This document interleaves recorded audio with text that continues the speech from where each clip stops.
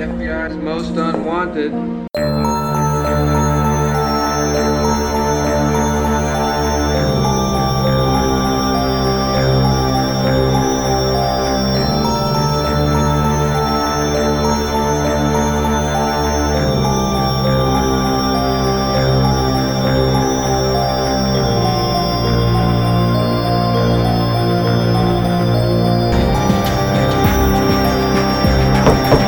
Hello? Anyone down here?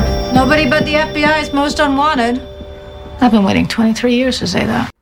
And like I told you, this one might be weird because I slept maybe 2 or 3 hours last night and I just feel so weird today. I'm like, all right, even the notes I was taking earlier, like I'm looking at my notes going, oh, I just took weird notes. I just kind of, oh God. Welcome to the FBI's Most Unwanted. I'm Matt. I'm Justin. And today we're going to talk about Season 1, Episode 16, Young at Heart, written by Chris Carter and Scott Coffer, directed by Michael Lang, and it originally aired February 11th, 1994. All right. And I immediately started laughing in this episode because it cold opened on a place called Tashmoo Federal Correctional Facility, and I thought Tashmoo was a hilarious word. Of course. Yeah. Tashmoo Correctional Facility. It's in Pennsylvania. The year is 1989, and it's in a hospital wing, and there's a prisoner in a wheelchair, and even though they say this guy's name at some point in the episode, I apparently wasn't paying good enough attention because I always just refer to him as wheelchair prisoner. He's only in it for like 5 minutes, so I don't think it matters that much. I know. And he sees there's an empty bed and he hears some screaming. And so he rolls down the hallway and he opens the door and there's a doctor there cutting off a prisoner's arm. And apparently this prisoner that is having his hand cut off or arm cut off or whatever, his name is John Barnett. And the doctor's like, oh no, he's definitely dead. And the wheelchair prisoner's like, no, but I heard him screaming. And the doctor's like, just go back to your fucking cell. He doesn't say fucking, it's Fox in the 90s. He says, go back to your cell. And he threatens him with a scalpel. And so he goes back to his room, and we focus in on Barnett's face, the dude who's supposedly dead. And he's got like the dead milky eyes like a dead person would have, but he blinks. And that's when we go to the opening credits. But I think that's a suitably kind of creepy opening, especially like this dude cutting off a dude's hand in the middle of the night in prison. I mean, who doesn't that happen to? I feel like it's not a normal day unless I get my arm cut off in like the middle of the night. Yeah, I know. Anywho, after the opening credits, obviously we're in Washington, D.C., where we most often end up after the opening credits. And it's not 1989 anymore. It's present day, and Mulder and Scully are going to investigate jewelry robbery. And Scully's like, I don't really get what this has to do with us. And Mulder's like, didn't you know jewelry store robberies are a federal crime? And Scully's like, haha. And he's like, no, honestly, actually, I don't know what we're doing here. Some dude that I used to work with in the violent crimes unit called me. And this is when we meet this dude that Mulder used to work with. His name's Reggie Perdue. Spoiler alert, don't get attached to him. Doesn't come back. Apparently, inside this jewelry store, like the gunman shot this sales girl, even though she gave the dude the bag full of jewels. And so Reggie's like, oh, and here's this. This is going to blow your mind. And he hands him an evidence bag. And Mulder's like, wait, what is this? And yada, yada, yada. Mulder had this other thing going on back in the day. Apparently, he knows who Barnett is, the guy that we met in the opening who, quote-unquote, died in prison. Yep. So Mulder tells Scully, he's like, well, back when I was this young dude right out of the academy, Barnett was my first case. He killed 7 people. had this theory that he had a partner inside the armored car company. And actually, this is the part I like because we end up getting a little more of like Mulder's history here, because it turns out Mulder had this idea to like catch Barnett by setting him up, but another agent died because Mulder he made a horrible mistake and didn't just kill the guy. He went for an arm shot. Yep. But we find out that the evidence bag is a note that says Fox can't guard the chicken coop, and it's getting its handwriting analysis, and we get a lot of yada yada about the way that the writing is, and it's smudgy in some places and this and that. But basically the point is it ends up matching Barnett's old handwriting.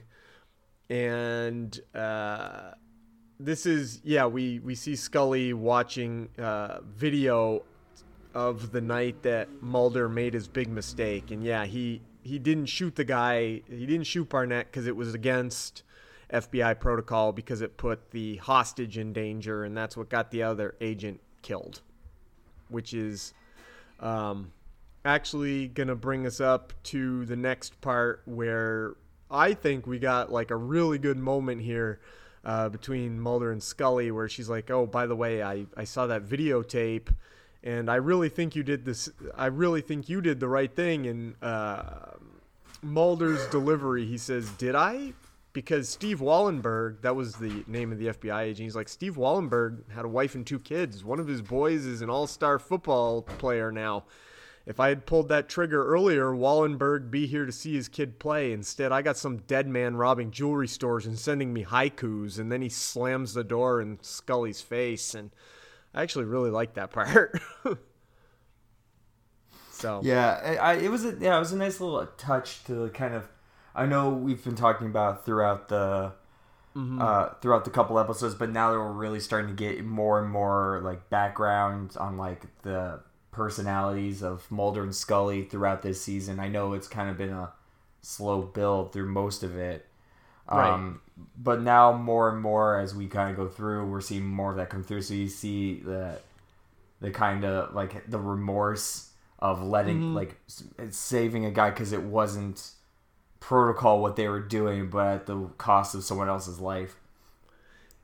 Yeah, especially the next scene where it's like the kids playing football kind of like in the mud in the rain, and Mulder's just sitting there watching this dead agent's kid practice football. And that's a little weird. It is a little weird, but at the same time it's like, oh, I get it. Like he's like the amount of guilt he feels at being responsible for this kid's dad and not being around to see him play football is like, so because he's even got the note with him too. Like it's super weird because he's sitting there with like this note, but at the same time, like I get it. Yeah. So I thought it was kind of poignant. Well, it's like it's poignant, but there's also a point where it's like it was a little too much, maybe. Sure. Yeah. Oh, it kind of like is hammering home because it is the very next scene after he talks about Wallenberg not being around to see his kid play football. So, anyway, Mulder leaves the football field and he kind of goes back to his car and he goes to unlock it, but it's already unlocked and there's for like the second time in this season. You're right. I forgot because it happened back when Phoebe Green left the tape in his car. People like to leave things in Mulder's car, apparently. They really do, and he just seems like he's suspicious, but that's about it. Like he doesn't do anything. I know, and apparently a lot of people are really good at either he really forgets that he didn't lock his car, or a lot of people are just good at breaking into cars. Because he gets a note that is another one just like the one that was at the robbery scene, only this one says a hunted fox eventually dies, and it's just a bunch of pictures that prove somebody's been watching him and Scully. So he looks around and is like, "I'll get you, you son of a bitch!" And a lot of the parents, understandably, kind of like turn around and are like, "Who's this weird guy yelling at no one in the street?" That was a little bizarre. Just like that, I'm like, I get it. Mm-hmm. Like, he might be in the area, so threaten him while he's there. But man, like, and it turns out he is in the area because we kind of focus in on this one kind of guy that's in a green coat and this furry hat, and they play the ominous music to let you know that you got to pay attention to this guy. And it turns which is hilarious because that was definitely foreshadowed when he first walked by during the football day, like when he went to like brush by him. Mm-hmm. And it's just like, yeah, he's right there. Yeah. They kind of make it, yeah, and they're kind of playing on the idea of like he really is just kind of watching Mulder wherever. But actually the idea that Mulder doesn't realize it's him comes back later in the episode. There's a reason he doesn't realize it's this guy. Yeah. But anyway, they focus in on the dead Milky Eye that we saw. So then, back at FBI headquarters, Mulder's showing Reggie these pictures, and Reggie's like, "Oh, come on, someone's really just like messing with you and like fooling around with you." And Mulder's like, "Oh yeah, a dead woman is really messing around with me. This is Barnett." And Reggie's like, "No, come on. Lots of folks know that Barnett said that he was gonna get you." And Mulder says, "No, it's definitely this guy. Like, I can feel it in my gut." And Reggie's like, "Oh, come on. I never bought any of that spooky Mulder stuff. You were like the best, and people had big plans for you. And then you kind of just turned into this paranoid guy. And so people know, somebody is just definitely out to get you because you're an embarrassment." And Mulder's like, "Oh, so you think someone in the Bureau is setting me up?" Kind of proving Reggie's point that he's paranoid. And Reggie's like, maybe not. I don't know. Cover your ass." And then Scully comes in and she's like, "Look, this is Barnett's last will and testament and his, the report of his death. Like, he left all of his stuff to blah, blah, blah, who is wheelchair guy. We're going to find out. And he got cremated, and the person that cremated, like, threw his ashes all over the place. And, he's definitely dead." And so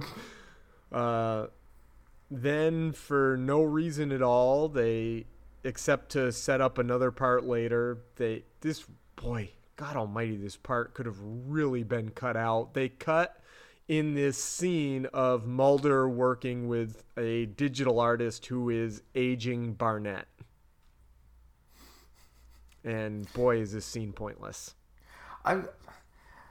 We'll get into it a little bit later, but I have a couple of things like about certain characters that they're starting to come back a little bit more often, and it might be just me. Mm-hmm. But some of these guys get way too into the role. I don't know. We'll get into it when we get to like. I think I know who you're talking about. Well, there's two in this one. No, wait. No, I'm thinking in a different one. No, there's just one in this one. Yeah, there's one in this one. Well, yeah, I know who. I think I know who you're talking about because we will talk about that guy. But anyway, whole flashback scene of Mulder testifying at the trial with him having a breakdown on the stand and being like, "You should die like an animal, you son of a bitch," and all that stuff. And another scene that I'm like, I kind of get why they put it in there, but I almost feel like they could have left it out because they sort of just, basically it's Mulder reiterating all the stuff we saw in the video, except for the part where he shouts and that's why you should die like an animal, you son of a bitch. Just almost felt like a filler scene. But anyway, Scully comes in and is like, "Yeah, I called the prison on a hunch," which I don't quite get where she gets her hunch because she's like, she apparently, according to Barnett's death certificate, he died of a heart attack, but for some reason Scully is like, "I bet he didn't die of a..." I guess she believes Mulder that he's somehow alive because she called the prison to get all of his records and found out that he did have an infection in his right hand, but no heart problems, and his physical was 6 months before he died, and he was given a clean bill of health. So they go to the prison and meet Wheelchair Guy and have one of their classic hallway talks, of which there are 2 in this episode.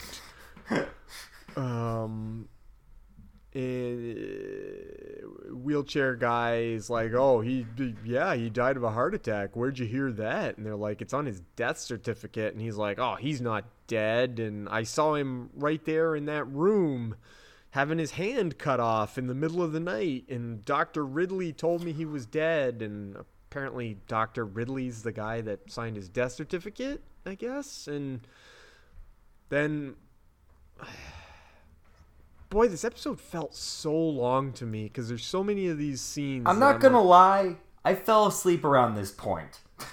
Yeah, it's not like a terrible episode, but as I was watching it, I'm like, it seems long because this is the part now. Like in his office, Mulder gets a call and he knows it's Barnett, and they kind of like have like a talk with each other that's not really about anything except Barnett, Mulder being like, prove it's you. And Barnett's like, nope, I'm not going to prove it's me. And he's like, prove it's you. And he's like, fine, I will. And then Mulder proves it's really Barnett by playing back a recording of their call. And the guy has a New Hampshire accent. I don't know. It's bizarre. Scene was weird. And then Reggie calls Mulder to tell him all this. And, long story short, Reggie gets strangled to death. And so now Mulder is really upset about that. He's like, still blaming himself because at the crime scene, he's like, if I had just pulled that trigger sooner, things would have been different. And Scully's like, oh, come on. It's not that. It's not really him. Like, we don't know that. And Mulder points at another note that got left. This is funeral for Fox's friend, then for Fox.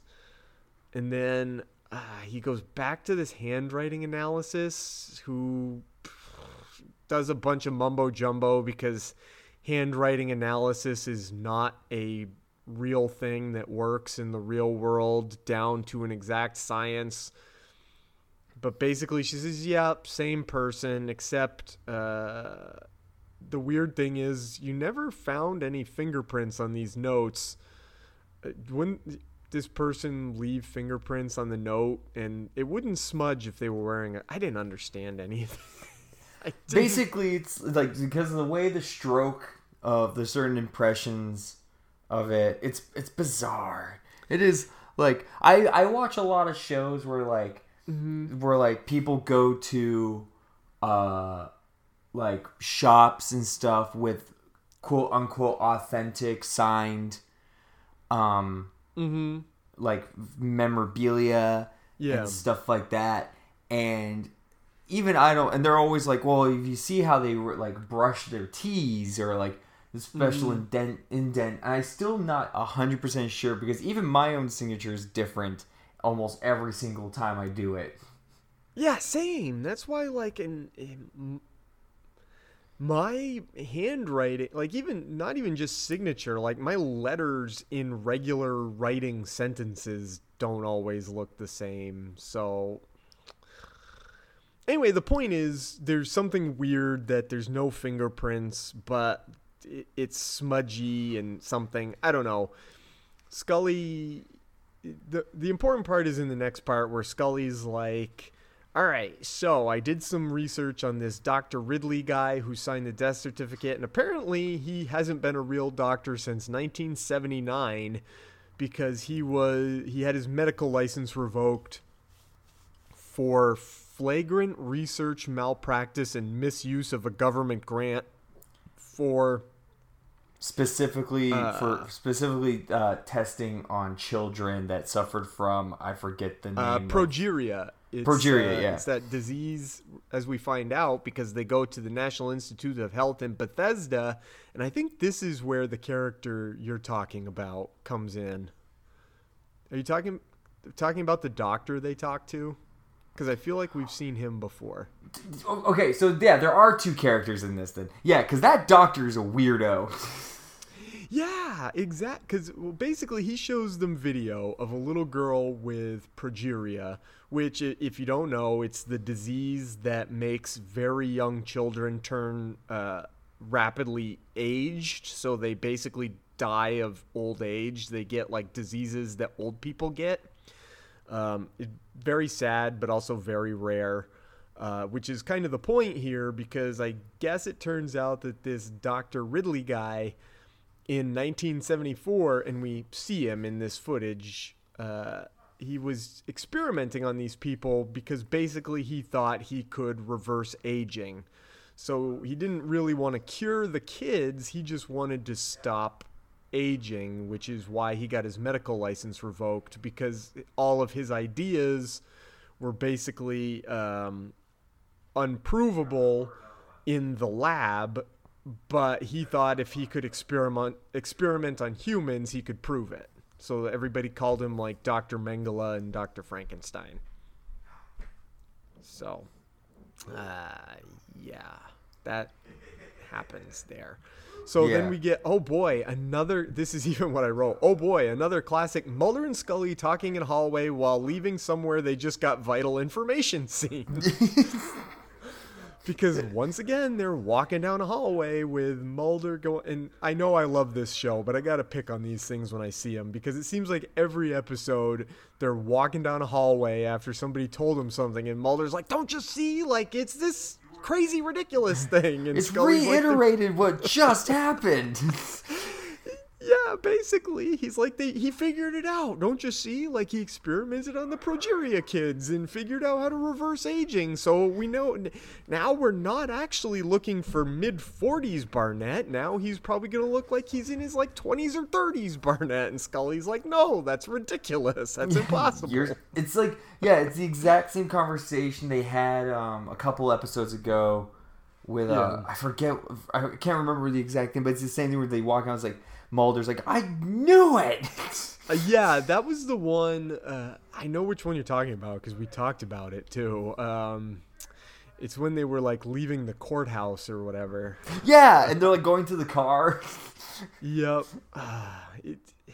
It's the first season. They're still obviously hammering out like what they want this show to be.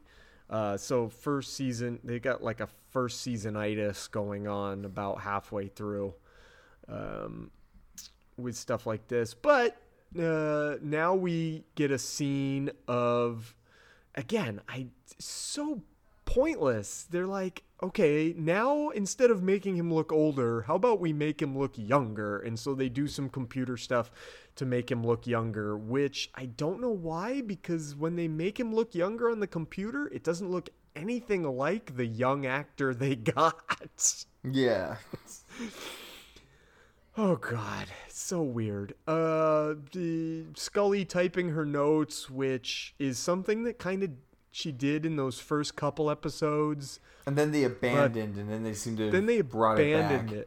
Yeah, but then they just put it in this episode for convenience sake, I guess. Because while she's sitting there doing her notes, she hears noises in her apartment and gets her gun and goes searching through her apartment. And I wrote searching her home, tension. I gotta say, the explanation in a little bit for this, I'm very confused about. I'm thinking of the bit that happens secondary, I think. No, it's about to happen. I know what you're talking about, and it is a little confusing. And I actually watched this scene like 3 times to try to get it in my notes to talk about it, and I still basically ended up writing. Well, I'll tell you exactly what I wrote when I got there because it's ridiculous. Basically, the point is there is somebody in her house, but someone also knocks on her door. Which, by the way, within this first season, they also couldn't decide if Scully lived in an apartment or a house.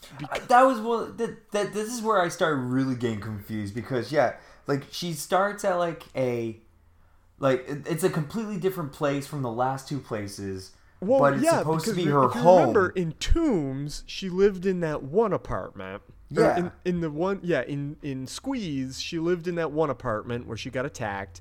Then in Beyond the Sea, when her parents come to visit her, she lives clearly in a house. Yeah. And now this is kind of like a weird mix of the two. They could not decide if she lived in a house or an apartment because when she opens the door, she clearly lives in an apartment. There's a hallway out there. Yeah.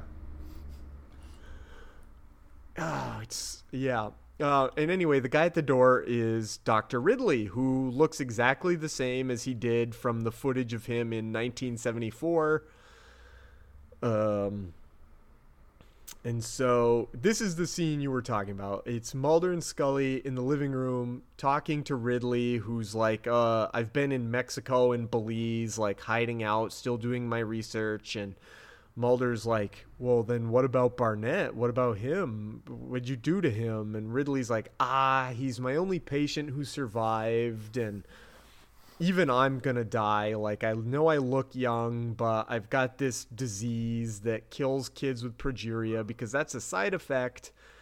And this is the part I know you were confused about because I was confused about it too. Like, I'm like, I know this doesn't make any sense because Ridley found out about the side effect, then tried to do something different with Barnett because Ridley's experiments showed something about the production of myelin, which is something about neurons in the body, isn't actually present in young people. So if he did this reverse aging process on Barnett, he could regulate the production of the myelin, which stops humans from regenerating a new hand if it was cut off. I'm like, okay, sure. And then Mulder's like, wait, so once you stopped him from making this myelin stuff, he could just grow his hand back? And Ridley's like, no, because human cells don't do that, so I did it with salamander cells. I'm like, what the fuck? Yeah, he says something about they found out, like, if they took the cells, because obviously certain lizards can grow back parts of their body, and they found out they can grow, like, if they take the cells from the cut off arm and put them on the back, they'll grow on the back, and that's how he knew he could grow, like, a salamander hand on a human body. I'm like, this doesn't make any fucking sense at all. It's like they read some comics where, like, people were infused with animal DNA and they're like, we could make that. Pretty much. And then it gets even worse because this episode really falls apart near the end here because then it does. on top of all that, Ridley's like, oh yeah, and by the way, Barnett stole all my research. And now, he says, sorry, we find that out in a minute. Barnett says after he was kicked out of the American Medical Association, the U.S. government liked his research and started secretly giving him money. And then Mulder goes to meet Deep Throat for some... Is this the character you were talking about before, Deep Throat? No. Oh, because he goes to meet Deep Throat, and Deep Throat's like, oh yeah, yep, definitely the government gave him money. And not only did they give him money, they knew that Barnett came back to the country and that he stole all of Ridley's research and the government wants to make a deal with him to get that research. And Mulder's so like, fucking ridiculous. I'm like, and Mulder's like, that dude, like, killed an FBI agent, right? And Deep Throat's basically like, yeah, but the research is more important, so what are you gonna do? It's just basically what he tells him. It's just like, okay, whose side are you on here, Deep Throat? And then at Scully's place, her phone is ringing. Oh, did this? Yeah, this one. This is the. I felt 100 years old watching this, by the way.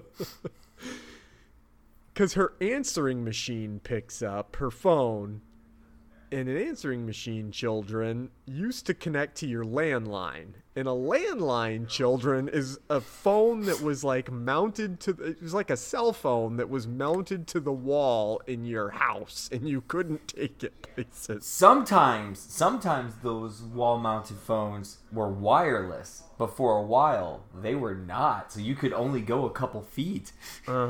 You were lucky if you had the extra long cord on your phone and you could walk around the corner from where the phone was. And you were even luckier if you had like 2 of those in your house, so you could have your own private line, but then your parents could pick up the other end and know what to listen in on you. And then this is a plot device that just cannot exist anymore, because as she runs out of the bathroom where she was taking her shower to pick up her phone to answer it, somebody dials into her answering machine to listen to her messages.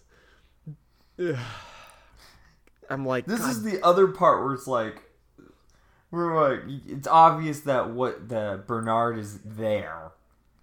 Mm-hmm. Like someone. No, he was calling her house to dial into her.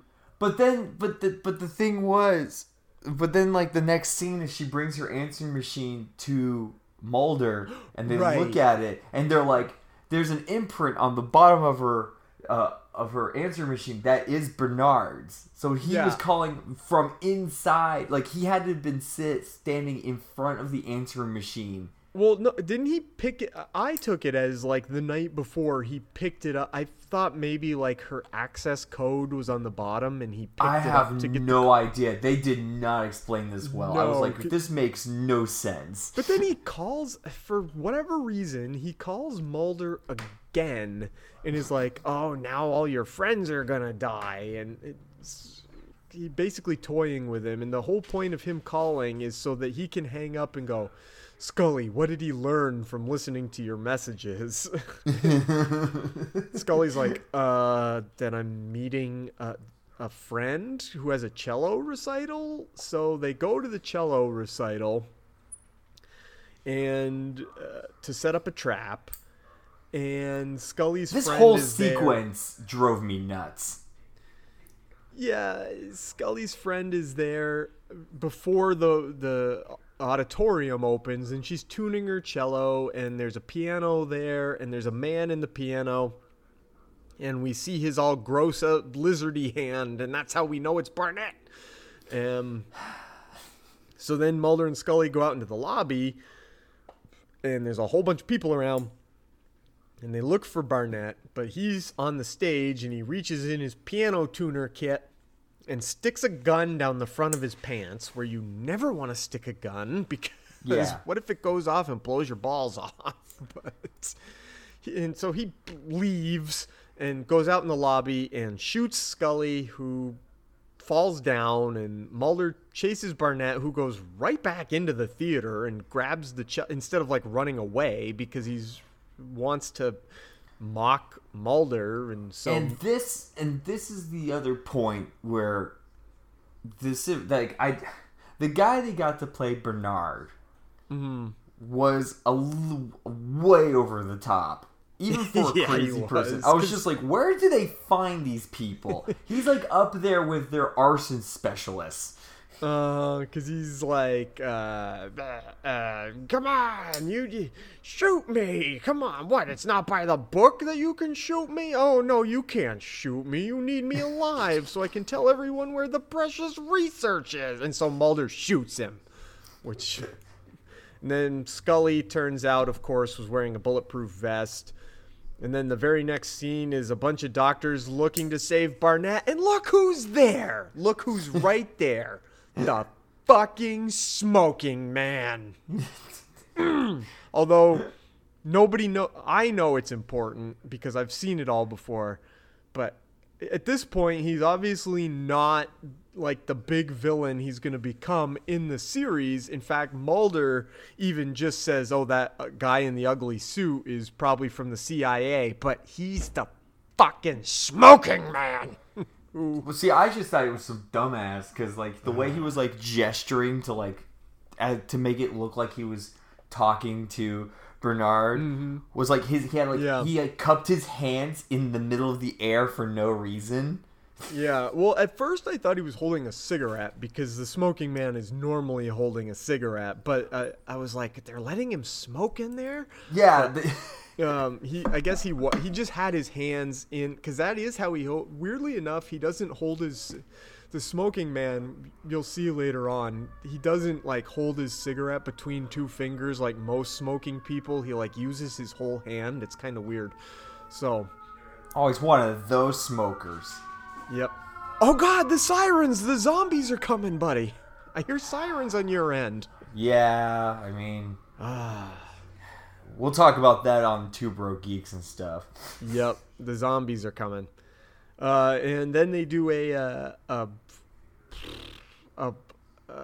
zoom in and focus on Barnett's gross four-fingered lizard hand, and then he dies.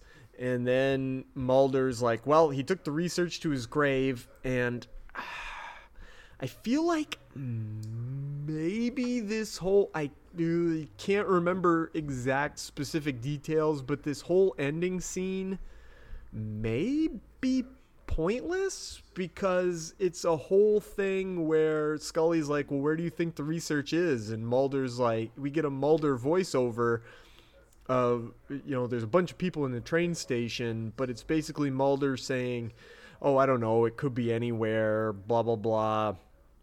And we see all these people who look like maybe they could have the research because they've got briefcases, and there's that one big dude like reading the newspaper who I wasn't too sure what was going on here.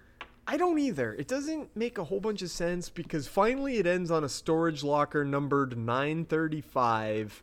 And Mulder says, somehow I feel like we haven't heard the last from John Barnett. And that's where the episode ends. And I can't say for certain that comes back to mean anything. We'll find out as we go through. The episode... Here, let me look on the... I got the Wikipedia. The episode ends with a close-up of a locker in a train station, implying the secrets along with a bomb planted by Barn. Oh yeah, because there was a ticking. Because there was a ticking. I missed that. Yeah. There was a ticking noise, but I think it's implying that he's gonna blow it up. I don't know. Like I said, I think this episode really fell apart. It really did. My overall thoughts of this was I thought the episode was fine for the most part, but then like halfway through it started losing interest and speed, and like they focused too much on the setup for the payoff. So with that kind of stuff, I kind of give this like a C plus B minus kind of grade. Yep. I was also thinking I'm going to fall in the C plus range as well, because it does start off somewhat interesting and then just unravels as it goes on, which is unfortunate. I know a lot of folks will disagree with me who are fans of the X-Files, but I credit that partly to Chris Carter, who even though he created the show on an episode-to-episode basis, Carter tends to have a lot of big ideas, and we'll see this more and more as the series goes on. Carter has a lot of big ideas that he has trouble focusing into a coherent script a lot of the time. So yeah, C+. The next episode, however, is a big one because it introduces some characters who are major, it's weird to say major side characters, but they come back. They're not quite regular characters, but they come back often enough that they're not. So major secondary characters, I'll put it that way. It introduces Is this the lone gunman? Yes! Oh, it's the lone gunman. Oh, they show... And I think you're going to love the lone gunman. I love him. I will say it. I'm going to say it right now, and I know I've talked about on our other show, my only interactions of the lone gunman is not even through this, but was through a crossover IDW comic series where the lone gunman had to go and like teamed up with the Transformers, the Teenage Mutant Ninja Turtles, the Ghostbusters, and the Crow. I've got to read that. I'm gonna find it. Hang on, I'm gonna look for it right now beforehand, so I can tell you exactly what it. Well, I bet I can click on the Lone Gunman's Wikipedia page and find out. Like I have. Oh, let's see, Lone. Because they even got their own short-lived spin-off. Okay, here we are. IDW comic appearances. Here we go. Oh, that's in the Lone Gunman. That's in the X-Files comic, not in the Lone Gunman, their own comic. Let's see. I got it. Oh, you got... Because I was going to say, it's not actually listed on their... Huh, okay. Tell me. Well, I found the thing. It's called the X-Files Conspiracy. Mm-hmm. Then that's literally what it is. It's just the... Oh, here it is, right here. The X-Files Conspiracy miniseries. I see it. Yeah. Okay. Yeah, that's part of the IDW. Before there was an actual X-Files Season 10 and 11, there were X-Files Comics Season 10 and 11. Yeah. But yeah, that was my first interaction with the Lone Gunman, was because I saw they were doing a crossover with all these properties, and I was like, that I want to read. Yeah, I like them. They're so weird, and they're entertaining, and one of them, well, we'll talk about it next week, but one of them, weirdly enough, wasn't even really an actor. He's kind of a guy they just pulled to put in the part because they just needed someone right then, and we're like, we'll use this guy. So, yeah, and he ended up being really good. So everybody, your homework for next week is the episode titled EBE, which stands for Extraterrestrial Biological Entity, but we'll talk about that more next week. So that is it for now. Goodbye, everybody. Later.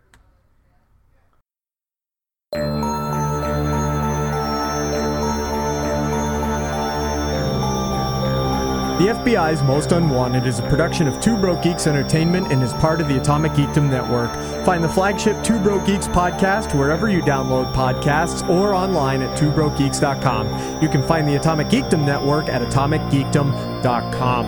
Our artwork is by Justin Kowalski. You can find him on Twitter at @J_Rocka. Our theme music is by Tony Longworth. You can find him on Twitter at Tony Longworth, or on Facebook, Tony Longworth Dark Composer. You can help out the podcast by subscribing and leaving us a review.